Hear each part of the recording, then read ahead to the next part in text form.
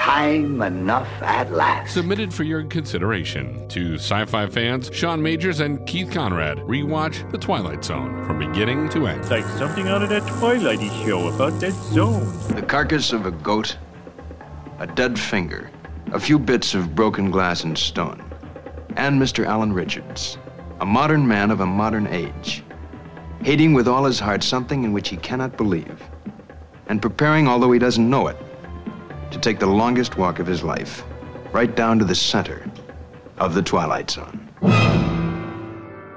Episode number 77 of the Twilight Zone was The Jungle. And Sean, I kind of had, I wouldn't say I had mixed feelings on this one. I mean, it was okay. Definitely not going to be on my list of top episodes. I feel like when I was younger, though, I had no idea what this episode was about. Yeah, we're entering a stretch of two. This one and the next episode, Once Upon a Time. I straight up don't remember these episodes at all. Yeah, I definitely remember seeing it like in the barrage of like episodes that I would have seen like after Cubs games when I was a kid. Yeah. So I definitely remember seeing it, but like I think I remember him just like randomly being chased by a tiger that nobody else could see or something like that. Like I don't remember any of the rest of the story at all. So it's almost like I was seeing this for the first time. a lot of it doesn't make sense to me. Let's say this is the first time I've seen it, because who knows if I've seen it before. Yeah. But I didn't understand. I know it's the Twilight Zone, it's fiction, whatever, but it was just funny when just the lion made me laugh, and I don't understand how the lion got there. I don't either. So there's a lot. There's a lot to unpack here. So first of all, so we've got Alan Richards, who I can't remember what the actor's name was, but I believe he was Templeton in the Trouble with Templeton. Oh yeah, you're right. Yeah, I do know that. I do know that he's been in other Twilight Zones, but I believe that's the one I remember him from fairly recently. So he's talking with his wife, and so she's really worried about something happening to him. So she has a bunch of good luck charms, one of which is a finger, which is really weird because it looks like it looks incredibly fake, but at the same time you're like, wow, super fake. They got a severed finger there in the early 1960s. That's edgy. So that scene that's like the cold open, and before we know who these people are, what's going on, etc. And it just made me laugh when he's like, finger, a horn of some sort, and a death stone. Like, how does this guy know what that is? What a death stone is? Yeah, that I've never even heard of a death stone, so I don't even know what it does. Know what it looks like. And is it how do you supposed use to kill you, or does it kill somebody else? Does it keep you from dying? Do you squeeze it and make a wish? I don't know. I think the whole episode is pretty poorly executed. I don't understand the message at all. I don't either. So they're having this discussion. So basically, they had been in Africa at one point. They're kind of hazy on the details there. But Alan Richards, which is a dynamite fake generic Twilight Zone name. Perfect. Alan Richards, probably not even Twilight Zone, just like early 1960s. Just generic name. It was the 555 telephone number of its day. Alan Richards. You know what's funny? There's actually a Mr. Templeton in this. One of his coworkers, I think, is Mr. Templeton. Oh, that's funny. I didn't even catch that. That is interesting. So, and here's what I don't get. So, they're in the house, and he's discussing all of her good luck charms, and he's basically saying, "Boy, you're such a moron for having all these things."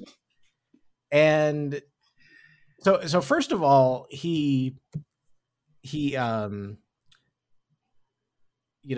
he like throws them all in the fire, and they disappear. I think, and then he opens the door to leave, and there's a dead goat right there. And I'm not sure what the dead goat is supposed to mean. Is it supposed to be a warning? Does it did somebody drop it off? What is the story with the dead goat? Although I will say, like, this is, Twilight Zone asking the big questions in life in the universe. And at one point, Alan Richards is talking to one of his cohorts. It might have been Templeton, I don't know, who said, and he asks, where can you get a goat on an hour's notice? And I think that's a question we've all asked at one point in our lives. Every day of my life. It'd be funny if there was like a deleted scene that explained it, like they live next to a zoo that was like poorly managed or something like that, and the goat got out. Yeah, but it's sort of hard to tell with the black and white and everything, but I think it was supposed to be a bloody goat. Yeah, I think so too. And not like in the British sense, it's a bloody goat. No, it was a goat that was bloody. So that's there, and they basically just sort of he basically just walks by. I think they cut to a commercial at that point. Yeah, they do. Never addressed the goat. At least on Hulu, they did. No, and I have these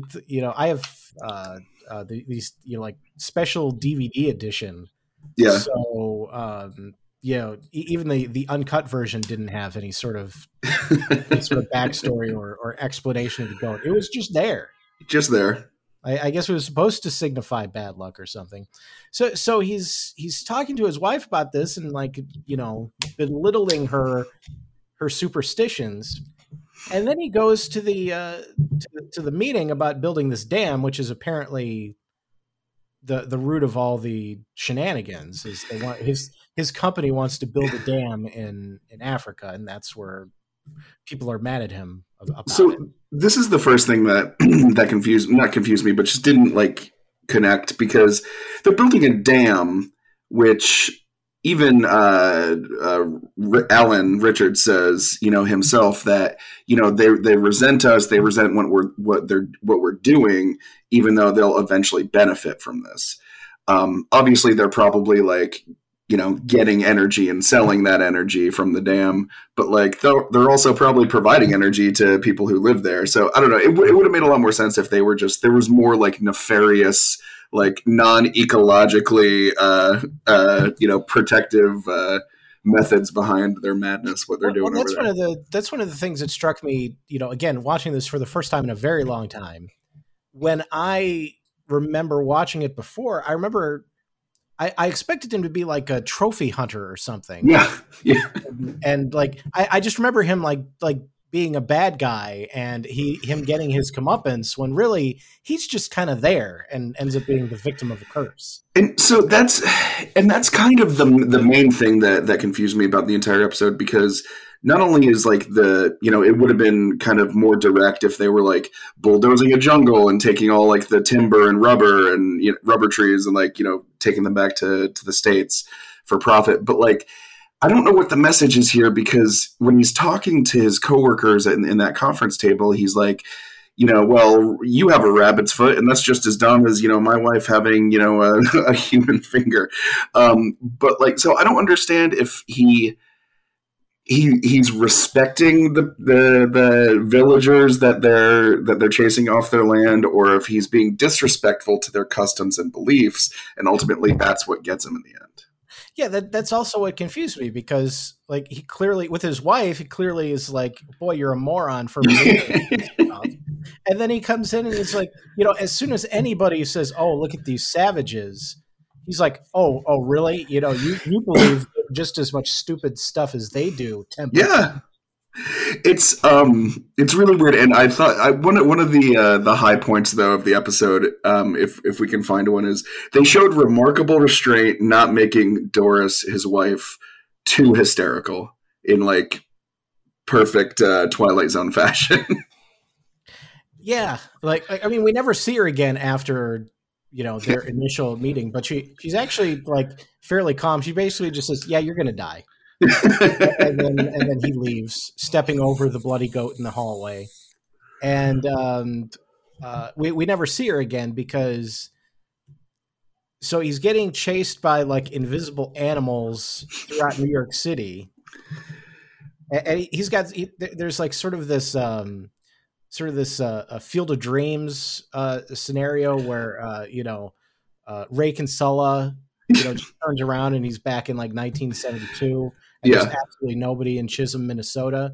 It's exactly the sort of thing where he turns and suddenly nobody's in New York City, including at one point. So he's clearly freaked out, and like a homeless guy, presumably homeless guy. I mean, we don't get the backstory. Presumably he's homeless. I don't want to judge anybody. It's a fashion choice. Walks up to him and he tries to pay him like $10 to just walk with him. Which, by the way, I'm not homeless, but if somebody offered me $10 to walk with them, I'd go ahead and walk with them. I'd have no problem doing with that. That's a great way to make some walking around money. Yeah, I mean that might be an eighth side hustle for me to consider. In the future, is just randomly offering to walk with strangers. I just imagine you down on your luck, like on a street corner, like, hey man, you got $10? I'll walk with you. Yeah, why not? At least you're offering them something. Come on, Keithy needs tickets to a Cubs game. Yeah, that's definitely something to consider in the future. But there's I think you could almost call it a Twilight Zone trope where like someone is going through something and they like grab onto the nearest stranger they can find, and just instantly the stranger knows that they're crazy and doesn't want anything to do with them. Yeah. Even in this case, even though the guy is offering to pay the homeless guy, he still wants nothing to do with him because he can tell that he's crazy. I forget which episode it was, but the guy who like panicked, ran out of his apartment building and kept just like clutching to every building on the street. It reminded me of that scene. It was Perchance to Dream. Yeah. Don't know how you remember all this. That's why, because he was like, it was just weird that he was just randomly sort of clutching to buildings, and I guess that was the way of like it. Nonverbal communication telling us he was just grabbing onto building. Now that you mentioned Perchance to Dream, and then in a couple of weeks we have A Quality of Mercy coming up. Right. Yes. I wonder if those are the only two like Shakespeare inspired titles of episodes of the Twilight Zone. Oh, that's something we'll have to look up when we get to A Quality of Mercy. That's a good question. And they're so I can think of off the top of my head. Probe 9 Over and Out. That's definitely not Shakespeare. I think that was in A Midsummer Night's Dream. It might have been, yeah. So anyway, he's he's walking through New York, and here's another thing that again, I don't know if there was another episode that had like similar thing with somebody running from animals or something. I remembered him getting like chased down and eaten in the street. In this episode? Yeah, that's actually not what. Yeah. Whew. I guess we don't find out what happens to him, but I guess we can guess. So he makes it through, the jungle, if you will, and makes it home. But Doris is nowhere to be found. Except he like hears something in the bedroom, opens the door, and there's a lion in his bed. Which who amongst us hasn't had a Saturday night that ended like that? It was like I imagine that's the inspiration for the Hangover. Definitely. I mean, the parallels are there. Was his wife in the bed? Was his wife mauled, or was she just gone? No, she was just gone. Okay. So we never see her again because he tries to call, but the payphone doesn't work. As he's being chased, he tries to call somebody. I would assume it was his wife. If I thought I was being chased by random wild animals, I would call my wife. She'd be my first phone call. So I assume it was his. And she, he's unable to make that call. So as far as I know, I don't think he talks to her again. Yeah, it was hard to see, I think, in that episode, because in the same way, like it was tough to see if there was blood on that goat. Like there's something like on the left of the bed that I didn't know if that was like her head or something like that. But either way, I'm not sure if the witch doctor curse would have extended to her. True. Or just him, because the way she so calmly just said, basically just said, "You're going to die." You're going to die. He left. I would assume she didn't seem too worried about it. She seemed worried for him, not not for herself. Like she had probably already checked their life insurance and made sure that she was going to be okay. After whatever happened to him. So we see the lion leap off the bed, and then that's it. So you're right in that we don't like explicitly know that he got eaten by a lion, but yeah. Can you imagine what that obituary would be like? International engineer eaten by lion in his apartment. Again, like, I just don't know. Yeah, I mean, would they know it was a lion? Would the lion disappear after his mission was done? Or would it just, like, kind of have squatter's rights in his apartment? Well, I mean, for one thing, I think it'd be really tough to wrangle that lion and get it out of the apartment. The lion's just living there, man. He's ordering gazelle on DoorDash. Like, he's fine. Just leave him alone. I mean, you think about it, it wouldn't, it's presumably a lion from Africa. So if you walk in with like the little stool and a whip, it's not going to know that it should be afraid of those things. Yeah. It's probably just going to jump after you and kill you. So it would be really tough to get that lion out of the apartment. I think that you're right. That apartment belongs to the lion now. It's the king of the apartment. It lives there now, and the neighbors are just going to have to deal with it. I like to think he found work as the MGM lion. Yeah, that would have been a great career move for him. And the rent was due. Some superstitions kept alive by the long night of ignorance have their own special power. You'll hear of it through a jungle grapevine in a remote corner of the Twilight Zone.